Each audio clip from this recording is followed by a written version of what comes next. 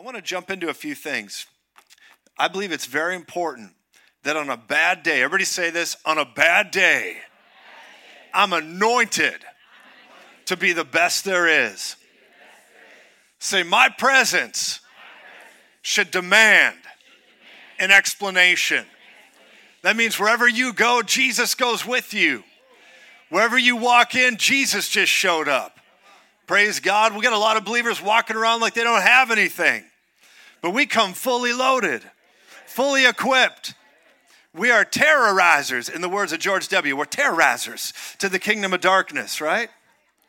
Too much? Okay. But we recognize this, that God's calling us to live, move, and have our being. You know, you don't have to be depressed about what's going on in the world. We had a little meeting last night. We're talking about the dangers of artificial intelligence and other wickedness that the Antichrist agenda is trying to bring on the earth. Yes, it's happening, but you are the light in darkness. Jesus has called you in this time. The things that are coming that Jesus prophesied in Matthew 24 and Luke 21, he didn't say these things to scare us. He said them to prepare us so we could go forward and see great victory. Go with me in your Bible right now to Galatians chapter 1. Galatians chapter 1. I want you to see something very important. You actually might not believe this is in your Bible unless I read it to you. Galatians chapter 1. Come on. How many of you are with me right now? This is a 12-hour message, but the more you say amen, the faster I can preach it. All right. Okay, we're moving. Okay, Galatians chapter 1. Galatians chapter 1, go with me if you would to, I'll just get a running start at verse 3, because a text without its context is a pretext, amen? So let's give verse 3. It says in Galatians chapter 1, verse 3, grace to you and peace from God the Father and our Lord Jesus Christ. Verse 4, pay very close attention to verse 4, who gave himself for our sins. That, everybody say that. That's a transitional understanding, right? That he might deliver us from this present evil age, according to the will of our God and Father. If anybody ever asks you, what's the will of God in my life? You can point them to Galatians chapter 1, verse 4, and you can say that I be delivered from this present evil age. That as for me and my house, we shine a light in darkness, that we are delivered from the present evil that's on the earth. In other words, evil will not stop. The Word of God teaches us this. There's a lot of people that prophesy perpetual glory. It's going to get better and better and better and better and better and better, and then Jesus returns. That's a stupid doctrine, because it just happens to not be what the Bible teaches. The Bible teaches that it's going to get more difficult, that wars and rumors of wars, earthquakes in various places, pestilences. I remember when the pandemic broke out, everybody freaked out, and they're like, oh no, it's the end. We're in the Great Tribulation. I'm like, you need to read your Bible. This ain't the Great Tribulation. You ever hear people that say, God's judging this place? God's judging this place. Now, God might have a little outburst here and there. He might have a moment where he's just like, yeah, you deserve it. But God might have moments, right? But here's the deal. God is not that way. He took out all his judgment on Jesus. We've got to realize that. But when we're looking at this present evil age and the things that are coming, people sometimes say, no, I'm telling you, it's difficult. We're in the Great Tribulation. God is burning this place down. He's so angry. He just can't take it anymore. Everybody's going to pay. But ladies and gentlemen, we're not in a time of judgment. And people that think we aren't reading the book of Revelation real clear. Last time I looked around, I haven't seen hundreds of pounds of hailstones smashing through roofs and going all the way to the basement, going in places nobody can hide from them. I haven't seen earthquakes so big. The Bible talks about there being an earthquake that shakes the planet so hard that every island and every city, major city, all cities will be razed to the ground. There'll be a time that's so difficult, men will bite their own tongues off out of trouble. There'll be a time that the wrath of the Lamb comes and it's so strong that people will cry out, let the mountains fall on us and hide us from the wrath of the Lamb. Today we're like, some people got sick around the world, that God's judging us. It's very different. Now, it was serious what happened, but that is not it. That's Matthew 24. Wars and rumors of wars, earthquakes in various places, pestilences, all these things that are happening, you've got to recognize something about it. God, or Jesus, prophesied and said, these are birth pangs. It means the more these things happen, the closer we're getting to the end. You know what that means? We ought to get happy. It's getting bad out there, but I'll tell you what, we're getting closer to the end. People are like, well, are we going to get the rapture? Are we going to be pre, mid, or post? What are we? Oh, praise God, you read your Bible and you figure it out. I personally believe I'm out of here on the first load, but if I'm wrong, we're going through. People are like, oh, you just got to get it right, brother. You got to get it right. You know, you get all these technological algebra, Bible college, students. They want to do, ninja doctrinal studies with you, and they're trying to really break it down some more. And pretty soon you don't even know what they're talking about because you're so lost in the shuffle of the, just the terminology and the voluminous volumes of their edumacation, Praise God. Now listen, I study and I love the Greek. Rick Renner is one of my dearest friends. And I'll tell you what, that man, when he breaks it down, I'm like, sir, may I have another? Okay. But here's what I want to say to you. Praise God. And Rick, I believe, is watching this morning. So God bless you, Rick and Denise in Moscow. We love you. Amen. Everybody's like, amen. But now listen to me. I want to say something about this, that Jesus is calling you to a higher walk, and you're called to be delivered from this present evil age. You're called to be delivered. But in the middle of that deliverance, there's something else we got to realize. It's not so much a war with the devil that we're having a problem with. The war is with you against you. That statement was not country, that was rock and roll. Because a lot of times we're fighting things and we think it's the devil fighting us. And yes, he fights us. But what we really got to do is get us in order. We get us in order. I've been finding so many people that have been asking, I had a wonderful conversation with one of the young people here just last night, and she's delightful. We were just talking about it, and we were talking about devotions and getting after the Lord more and more. And so many people are having this need to say, I want to have a passion to read my Bible, a passion to follow God, just a sense of hunger for it. And it's such a wonderful, noble thing. And we were having a great discussion about it last night. But I want to say something to all of us here. When we realize that God's called us, it's not about your passion and it's not about your hunger. God didn't make us, he didn't call us to be passions. He didn't call us to be hungers. He called us to be disciples. Does that make sense? Now listen, I'm all for it. I love it when I get the, tickle me Jesus moment and shiver me Jesus. Woo! I love that. I like it when I'm in a meeting and I'm like, oh, I can feel the presence of God. The holiness of God is so severe right now, right? In the Old Testament, if they cried out, God, come be with us in the meeting, that would have been a suicidal prayer compared to the New Testament. In the Old Testament, they'd be like, Lord, be with us. These are the same people in Hebrews 12 that Moses said, I am afraid and trembling with fear because God was with them on Mount Sinai, right? But we have a greater promise, a greater covenant. We got Jesus in us, Christ in us, the hope of glory. But what we've got to realize is it ain't about a feeling. It's like the Boston song. It's more than a feeling, right? Laughing and dreaming, see my Marianne walking away. No, anyway, not too much? That was way too much, right? Praise God. You are all welcome for that. Ha. But I want to say something to you about this is that we've got to realize it's not about how you feel. And feelings matter. We don't invalidate those, kick those to the curb and act like they don't count. They do count. God made us spirit, soul, and body. But what we've got to do is become disciples of this life in Christ Jesus. That means when you don't feel like it, you do it anyway. Okay, that wouldn't be on country to meddle. Okay?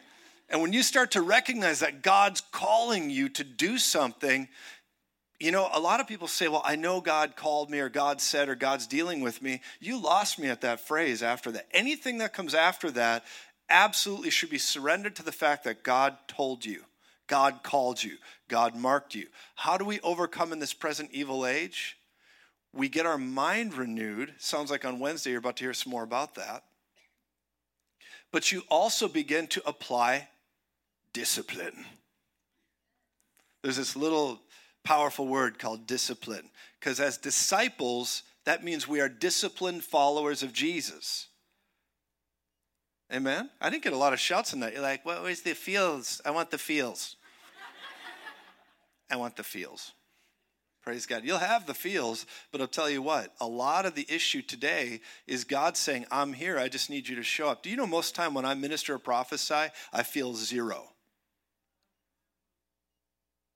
I'm just kind of doing my job. It ain't about feelings. It's about, can God count on you? Will you show up when others don't? Will you do it? Will you do it? Praise God. I told the Lord if he put me in ministry, I'd never quit on him. Ever.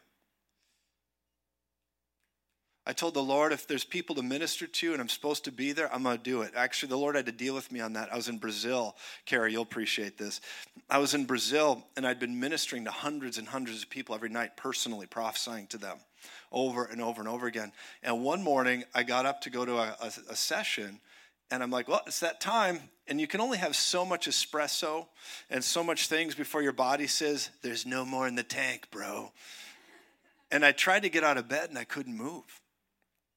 I couldn't move. My body just said, and we're done here. And I said, no, we ain't.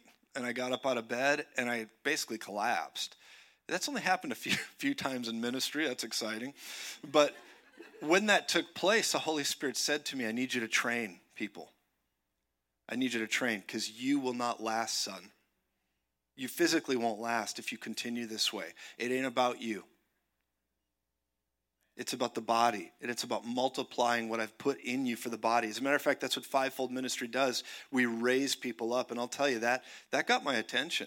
It was the first time I realized, wow, boy, sometimes you just can't continue. And I believe that God is wanting us to multiply through discipline so each one of us rises up in what we're called to do. I want to draw you a quick picture on the whiteboard. Jace, can you come join me? Praise God. I don't know if we need more than one person up here, but we'll try this. This whiteboard is awesome. I'll take the black marker. Thank you, sir. Let's try this out. So here's what we're going to do. I'm going to draw a picture of what I believe is the world. I want you to see this. Everybody can see this okay? Say, preaching, Uncle Z. All right, I will. Okay, look at this here. We realize 1 Corinthians, I want you to see something. 1 Corinthians, that's 15. Verse 46, all right? 1 Corinthians 15, 46. Let's say that this represents the world that we live in, okay? This here, let's say it represents the realm of the natural. Okay? This represents the realm of the spirit. Everybody see that okay? So we realize there's two different arenas that we work through. Then we have this realm where I'll call this the veil or the soulish realm. Okay?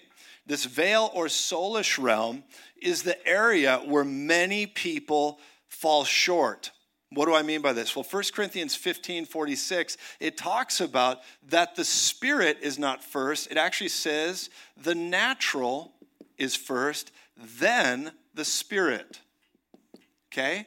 What am I talking about? Why are we bringing this out? The reason it says this is because, well, first and foremost, it's talking about Adam and Jesus. The first man was born, right? But the second became a life-giving spirit. It's talking about Adam and the last Adam. Okay? There's the first Adam and the last Adam. Jesus isn't the second Adam. He wasn't plan B. He was the only other option. Does that make sense? So when Adam blew it, Jesus came as the second Adam. He was the last and final option. When Jesus is in Gethsemane and he's crying out to the Lord, he said, Lord, if it's possible, please take this cup from me. He meant that prayer. People are like, oh no, Jesus just showed up and did what he did. No, he wrestled with his humanity, okay? And he was fully God, fully man, but he's wrestling with his humanity right to the point, I believe he hit that button in his revelation where I think he realized who he really was in Gethsemane. I think he knew all along. I think he told people all along. But I think finally he realized, I'm the only option the Father has to save this world, to save the people. And finally, when they came to him in Gethsemane, and they said, where is Jesus, the one they call the Christ, or Jesus of Nazareth, rather? And he said, you don't understand. He said, I am he. In Greek, the word he's not there. He said, I am. Think about that. Almost 700 foot soldiers come to get him. They're coming armed. They come to get Jesus. And they're like, where is Jesus? Where is he? And he said, you don't understand. I'm God. I am.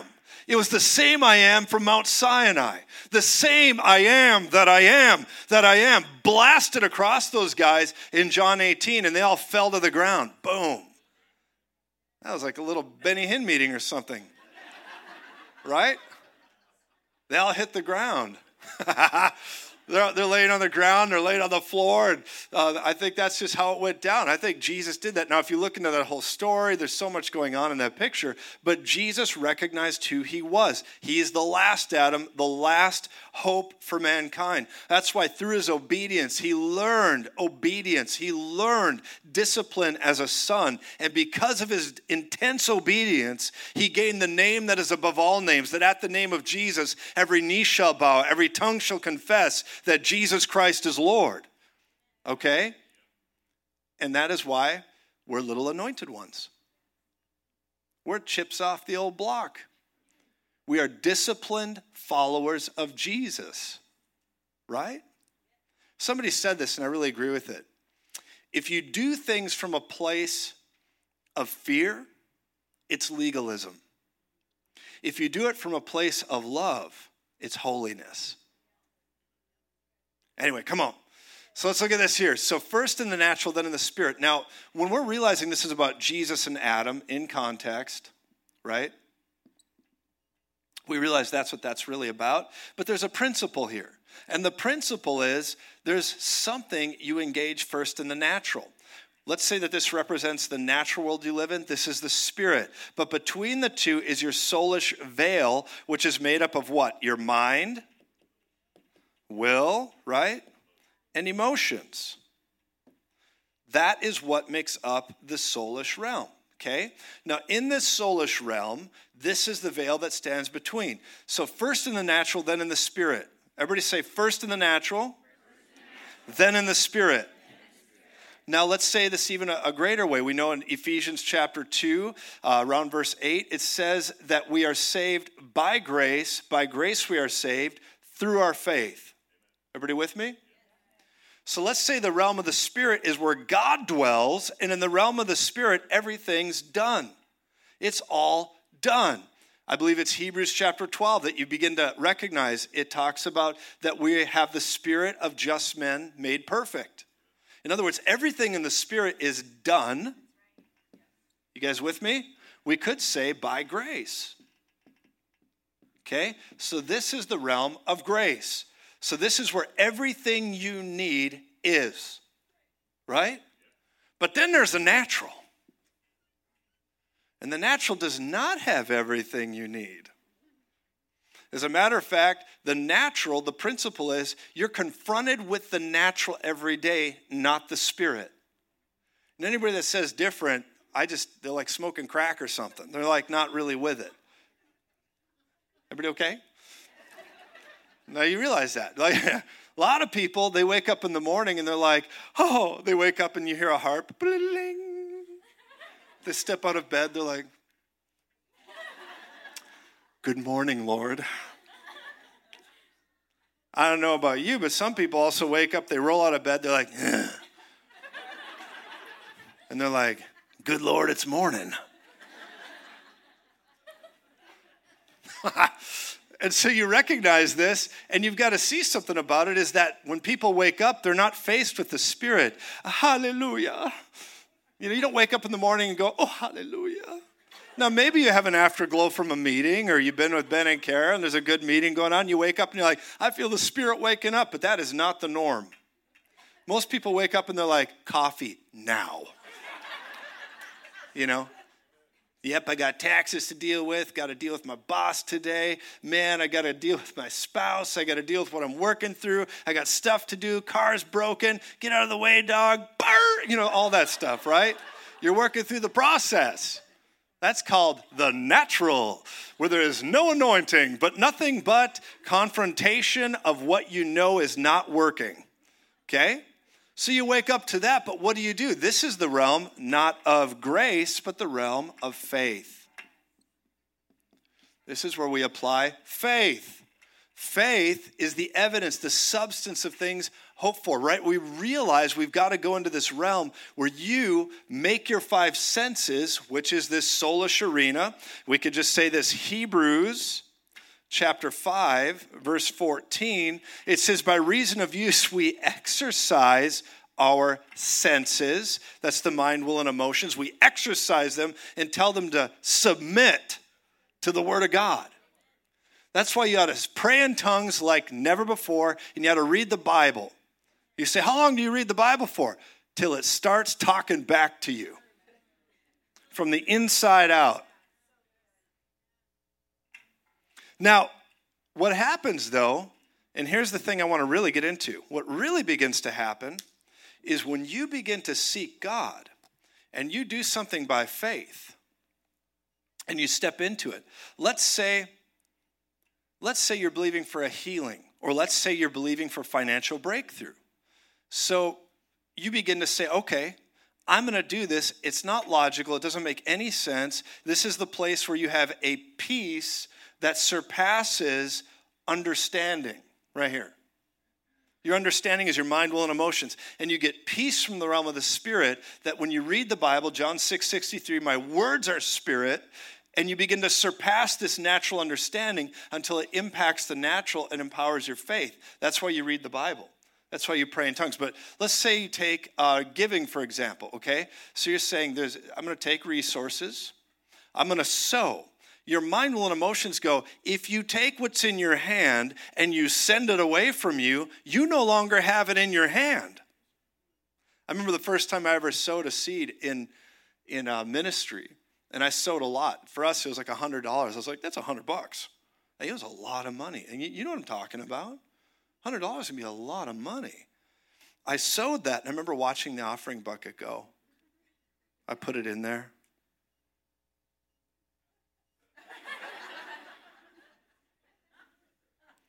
I thought I could still get it. I can get it back, Jesus.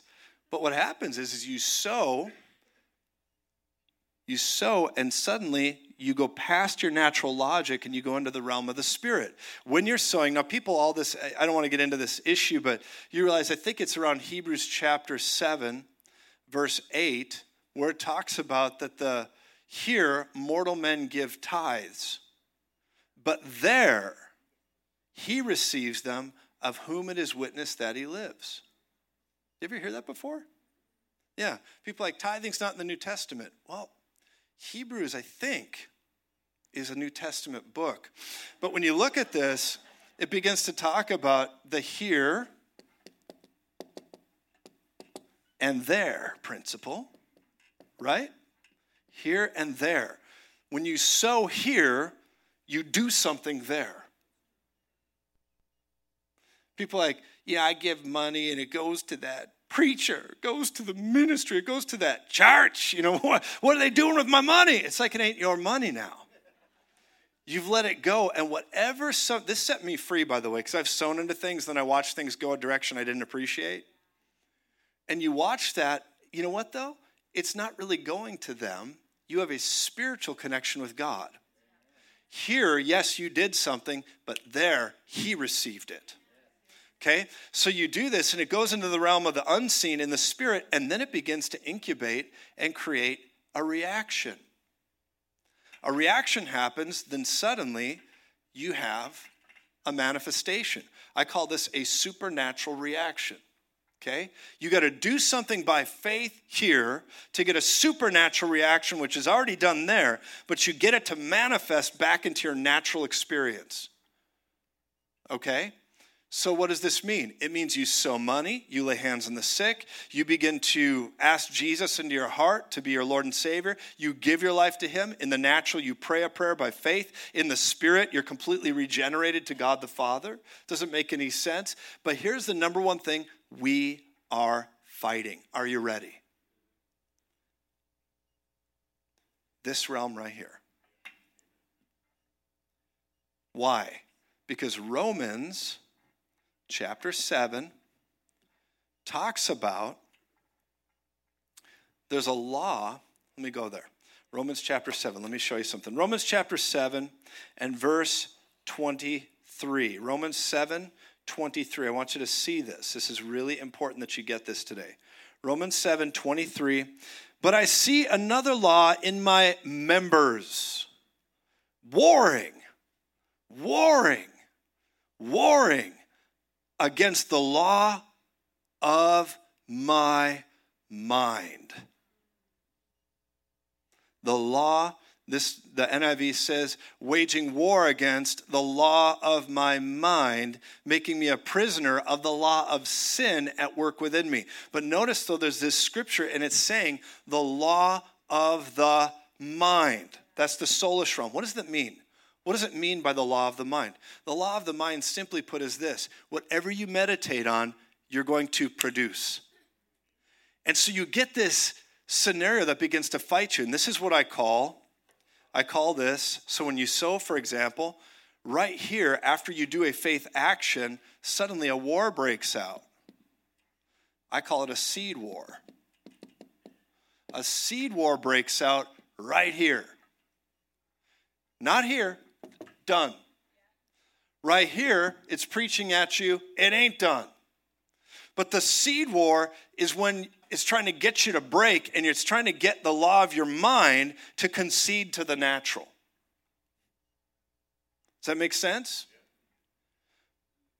Be healed in Jesus' name. Nothing happens. Only in the natural, nothing happened. But in the spirit, it's done.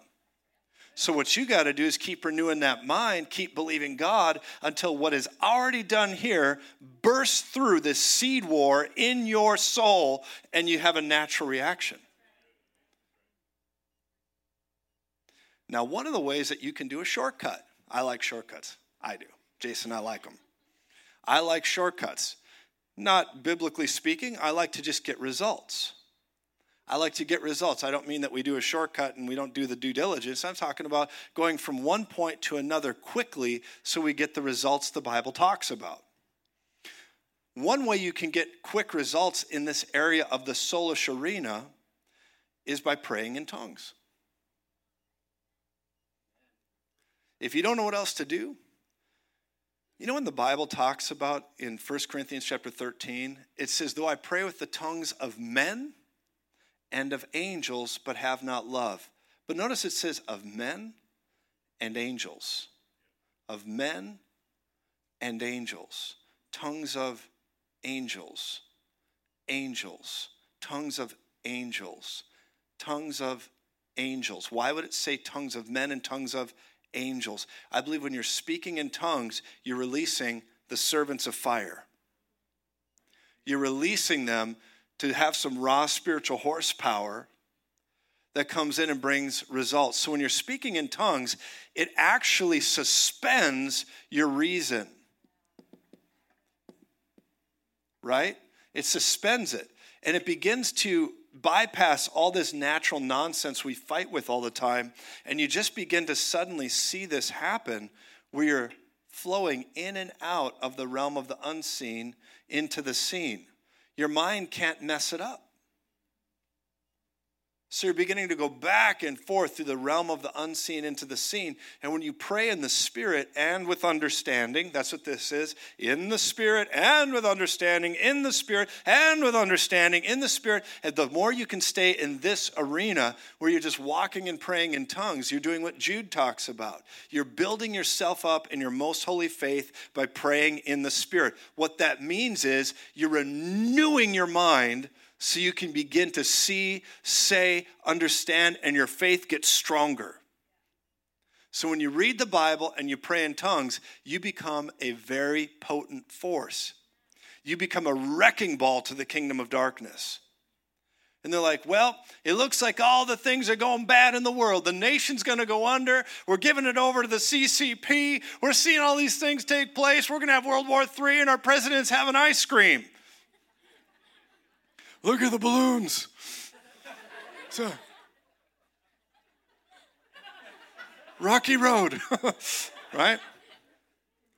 Yeah, some people look at that and be a little discouraged. But I'll tell you what. When you got faith in you, can I give you one more scripture? Can you take it? Are you sure? Okay, let's go here. I want to go to 1 John real quick. 1 John. Hallelujah. Oh, I thank you, Jesus. We're going to drop kick the kingdom of darkness right now. This is going to help you. Thank you, Jesus. 1 John, I want you to see something. If we could, let's go to... There we go. 1 John chapter 5. And let's get a running start or just go right into it. We know that we're the children of God. 1 John chapter 5, verse 4. 1 John 5, 4. Give me an amen if you're with me. Amen. For whatever is born of God. Look at this. It's like the two just go together. Whatever is born of God. Somebody say, I'm born of God. Say, I was born in Zion. Jesus made you born of God. When you gave your life to Jesus, you traded your life for his. You're now born of God. You are the seed. You're in the seed of Abraham. But notice it says, whatever is born of God overcomes the world. The world. And this is the victory that has overcome the world, our faith. The world in that scripture is the Greek word cosmos, and it's K-O-S-M-O-S, not cosmos like outer space. It's talking about, just for simple understanding, it's talking about the public. It's talking about the social structure you live in. It's talking about society's way of thinking. Your faith, I think it's the message that says, this is the power that brings the public or the world to its knees. Our faith. Not our feelings. Not our happy clappy moments. Not sunshine and rainbows. Not visiting heaven 15 times a day, which I am all for if it's real. But what overcomes the world is our faith. There's a difference between those that have staying power and don't. Those that know how to stand and don't. It's almost like when life throws you lemons, you throw them back. Well, anyway, it's like when you're in a circumstance where the world's hammering on you. Every one of us, if I interviewed you and we did a scar, competition, where we stood around and just compared scars, that'd be a really depressing meeting. And this is the time that jaguar got me. I was running through the bayou, This is that time that, this is the time that deacon-possessed board, really got me. You ever been in those churches that are deacon-possessed? Those are fun. Too much? Everybody okay? And so, but you realize something about this, though, that God is calling you to have that raw spiritual horsepower. As a matter of fact, when the world comes at you, you're one of the believers that's going to put your mouth guard and be like, all right, I guess it's prison rules then. Okay, yeah. You get that Mike Tyson anointing. I'll punch you in your mouth, Step off, I tell you right now. Anyway, praise God. Can you imagine being in a traffic stop and you bump into a guy in front of you and you're laying on the horn and you're like, who do you think you are? All of a sudden Mike jumps out, what you doing? I'd be like, oh, that'd be whatever. Okay. You'd be like, sir, my mistake. But listen to me. You got to realize something about this. God's calling you to bring the world to its knees, to drive the world to its knees. And here's been the deception in the church. And I love the church. I love the body of Christ. I love the preachers who preach this stuff. But they preach, 5 steps to a whole better you. 5 steps to just really being happy. And that's good and fine. The scriptures do promise us actually happiness. I believe in Psalm 112. People say, oh, happiness is never promised in the Bible. Not so. I've seen it in the Psalms. You can be happy. Amen. But listen to me. When you recognize this picture, that there's so much of this current message, I call it the pretty, pretty pony gospel. It's a pretty, pretty pony, right? It means that you have either people preaching such an extreme legalism that nobody can keep, or it's grace gone off the rails. You ever been around the grace gone off the rails crowd? It's like, oh, just sleep around. That's fine. Oh, just do what you want. It's fine by God. God actually likes you the same. He does, but you're opening up some stuff, right? Praise God. It's going to kill you. If you got a spirit of perversion on you, cast it out. I'll say it grammatically correct. Perversion. I just thought it was funny to mispronounce it. Nick's over there like, hey. So, but you realize this, though, is that, I'll tell you what, praise God, you know, holiness is a byproduct of discipline, obedience, obeying God, following this stuff. Holiness is attractive. It means that you're set apart. And God has that for you. But our faith, developed, is the power that brings the world to its knees. Maybe somebody can help me. I believe it's like Psalm 16 or something, where it begins to talk about costly in the sight of the Lord is the loss of one of his saints.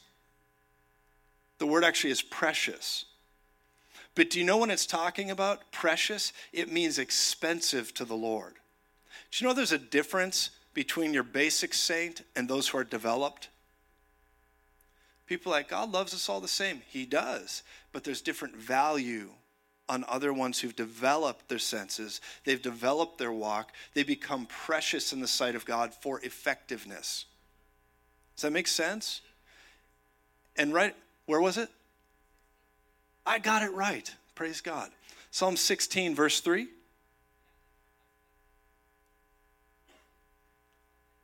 Thank you. Praise God. Psalm 16, verse 3, and it talks about that when you begin to lose, it talks about in that psalm that costly or precious in the sight of the Lord is the death of his saints, his precious ones. What it's talking about too, though, is when people begin to lose, or God loses, highly developed believers. You know, there's a difference between a new convert and somebody when they're older and they've developed in what we're talking about here. They've developed. It takes time to develop. That's why discipline is in order. It's time to stop thinking about what God can do for you and what you can do for the Lord. God will meet you in the doing. And I'm not talking about a works righteousness thing where you better get after it or else. That's not what I'm talking about. I'm talking about basic Christianity 101, living sacrifice, Romans 12 stuff. Present your bodies as a living sacrifice, which is your reasonable service. I don't know if I want to believe that. Well, don't let the Bible get in the way of what you believe then. That's what Andrew Womack said to me in the green room. We were having a talk about the gap theory. He's like, Joesph, don't let the Bible get in the way of what you believe. I was like, Andrew, since you're the man, I'll just let that go. Praise God. Here's what I want to say to us today. You were born for this time. God's not on the throne wringing his hands saying, what are we going to do?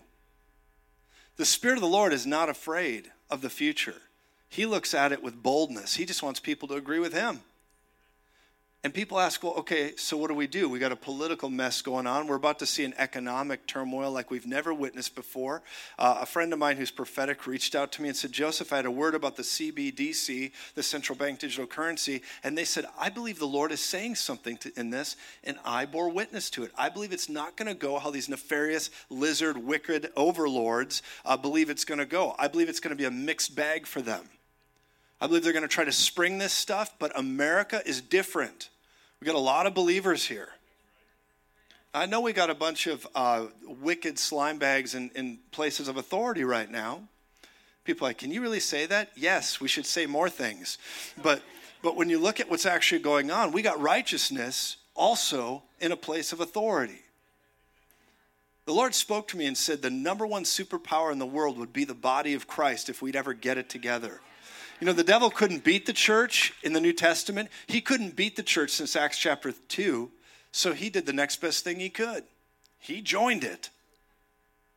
And he denominized the nation. He's like, we sprinkle, we dunk, we speak in tongues, we don't, right? All these different things people believe in, but if we ever united as the body, we'd be an unstoppable force. We'd be the number one superpower in the world, not politically, but yes, politically. I don't believe in a dominion theology which says we got to get the whole world fixed so Jesus can return. I believe in an influence theology where we stand up and we bring the influence of God's goodness to every sector of society and preach the gospel. What is that? St. Francis Assisi, where he says, preach the gospel wherever you can, and if necessary, use words. I think that is stupid. I think that's a stupid saying.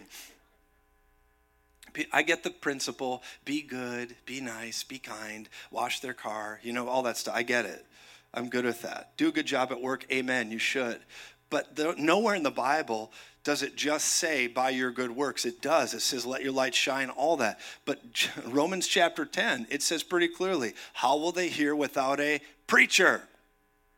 Meaning faith comes by hearing, not by seeing. Not by being an example. You just got to let your light shine. Yeah, by opening your mouth. I was on a job site one time, and a guy's getting all foul, and he's doing all this stuff, and he came at me strong on the job site, and I thought, I'll just show him the love of Christ. I'll just be kind. Actually, that's not what happened at all. I was like, hey! He's coming at me and saying this stuff and profanity, and like he was manifesting a demon. And he's like, what would you say if I said all this? And he started saying all these perverse things in my face, you know, coming at me many, many years ago. He's like, how would you respond to that? It was weird. So I looked at him and said, I'd say, I bind that spirit of perversion in Jesus' name. And he's like, ugh. And he did one of those, and he almost fell out, and he ran out of the room. He comes back to me the next day. He's like, hey, can I ask you a question? I said, yeah. He said, you know, you said some words. They were like magical. He's like, what were those powerful statements you made? Or do you practice some kind of like Eastern religion? And I was like, no, it's just the name of Jesus. And you got demons, bro. You need to get saved or you're going to go to hell. That's when you're prophetic and you evangelize. Prophetic evangelism, yeah, is sin or burn. You know, Jesus is the way. Praise God. Maybe that's too blunt. But praise God. Oh, my goodness. Jesus loves us so much. I was on a flight. I was just telling Ben and Kara about this. I was on a flight with one of the founder, not the founder, but one of the overseers of the Universalist Church of Europe. That was fun. That was a good time. I'm sitting there, and I open my Bible, and they jump me on the plane. They're like, what are you reading that for, trying to fall asleep? And I'm like, excuse me, did I mess with your moment, you know? And they're like, you know, trying to like come at me because I had my Bible there. And they started going off, you Christians are so bigoted, you Christians are this, you Christians are that. You know, we accept everyone. All the colors of the rainbow. Da-da-da. Nobody? Okay. And so...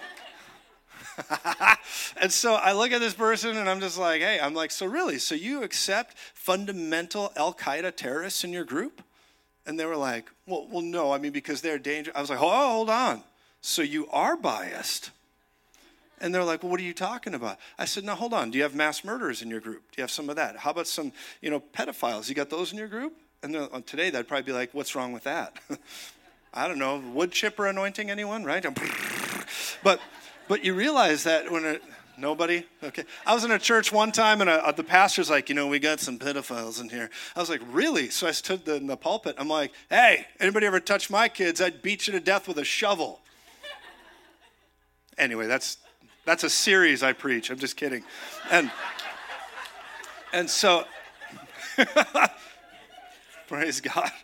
So this Universalist person's going off, and they're just like this and that and that. And finally, I just said, look, you believe all this stuff, and you think you got some philosophy, but it all comes back to the truth, and the truth is always the same. Good and evil, light and darkness, Jesus and the devil. And I said, the problem is you don't believe in truth. And they said, well, I believe that everybody has their truth. I said, so is there any absolute truth anywhere? And they said, no. I said, are you absolutely sure about that? Jesus loves us. Listen to me, you're loaded. You are called for this time.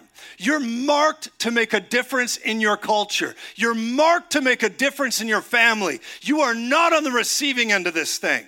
You're anointed for this time. God has called you. He's anointed you. The face of the lion is on this generation, and we are not to be afraid of these wicked rulers and these wicked things that are trying to steal our kids. Rather, we're to rise up and cause the world to fall to its knees at the faith of Jesus. And the way we do it is, first of all, we read our Bible, we say our prayers, and we do our push-ups. You say, do your push-ups? Yeah. I asked Rick Renner that question. I'm like, okay, what should I do with my life? He's like, stay close to your wife, read your Bible, and do your push-ups. Yes, sir. I got to tell you guys something. We need to get serious about what God's calling us to do. We have a very serious issue that this nation's about to face. And you were born for this time. Let me kind of wind it down with this thought. You know the reason we get afraid of stuff? Here's why. Because we don't really believe in eternity. Not really. Think about it. If we actually believed what the Bible said, if I had another 20 minutes, I'd break down the eschatological timeline and talk about the rapture and how we're going to be up there and come back, and we're going to have lightsabers and cut down the beast and the Antichrist. It's going to be awesome. Right? We're coming back. That's right. La, la, la, la. The Lord will be returning. We'll be with him. La, la, la, la, la, la. La, la, la, la. It's going to be awesome.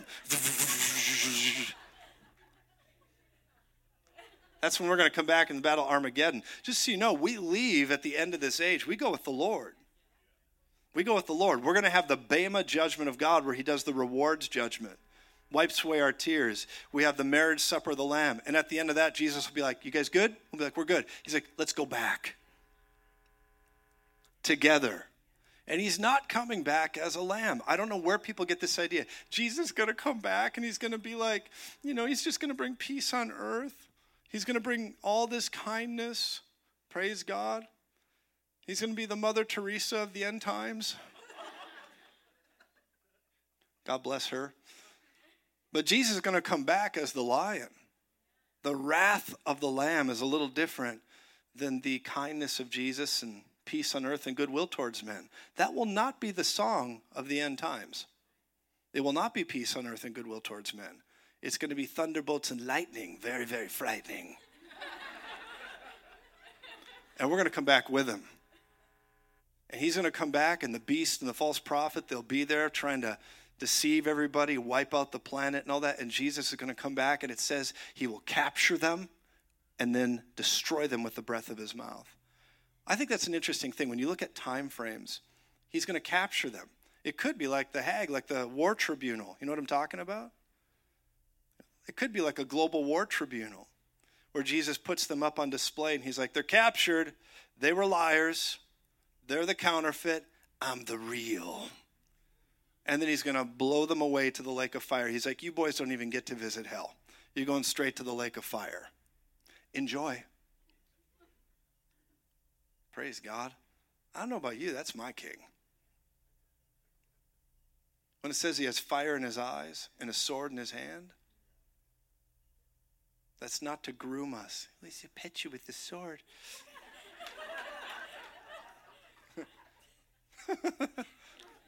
He's going to give darkness a close shave. But God is good. Listen to me right now. You ought to knock the spirit of fear out of your life. We're in a crisis fatigue moment where there's so much information that's hammering us and hammering the culture, and you need to fortify yourself. We no longer have the option to not be reading the Bible, praying in tongues, and being disciplined believers. And first and foremost, it starts with your mind. If you can control this computer right here, this mechanism of the soul, everything in the spirit is available to you. Everything. And this is how we stand up, Galatians chapter 1, verse 4, in this present evil age. We're delivered. We just need to know it, enforce it, and see it manifest in the natural.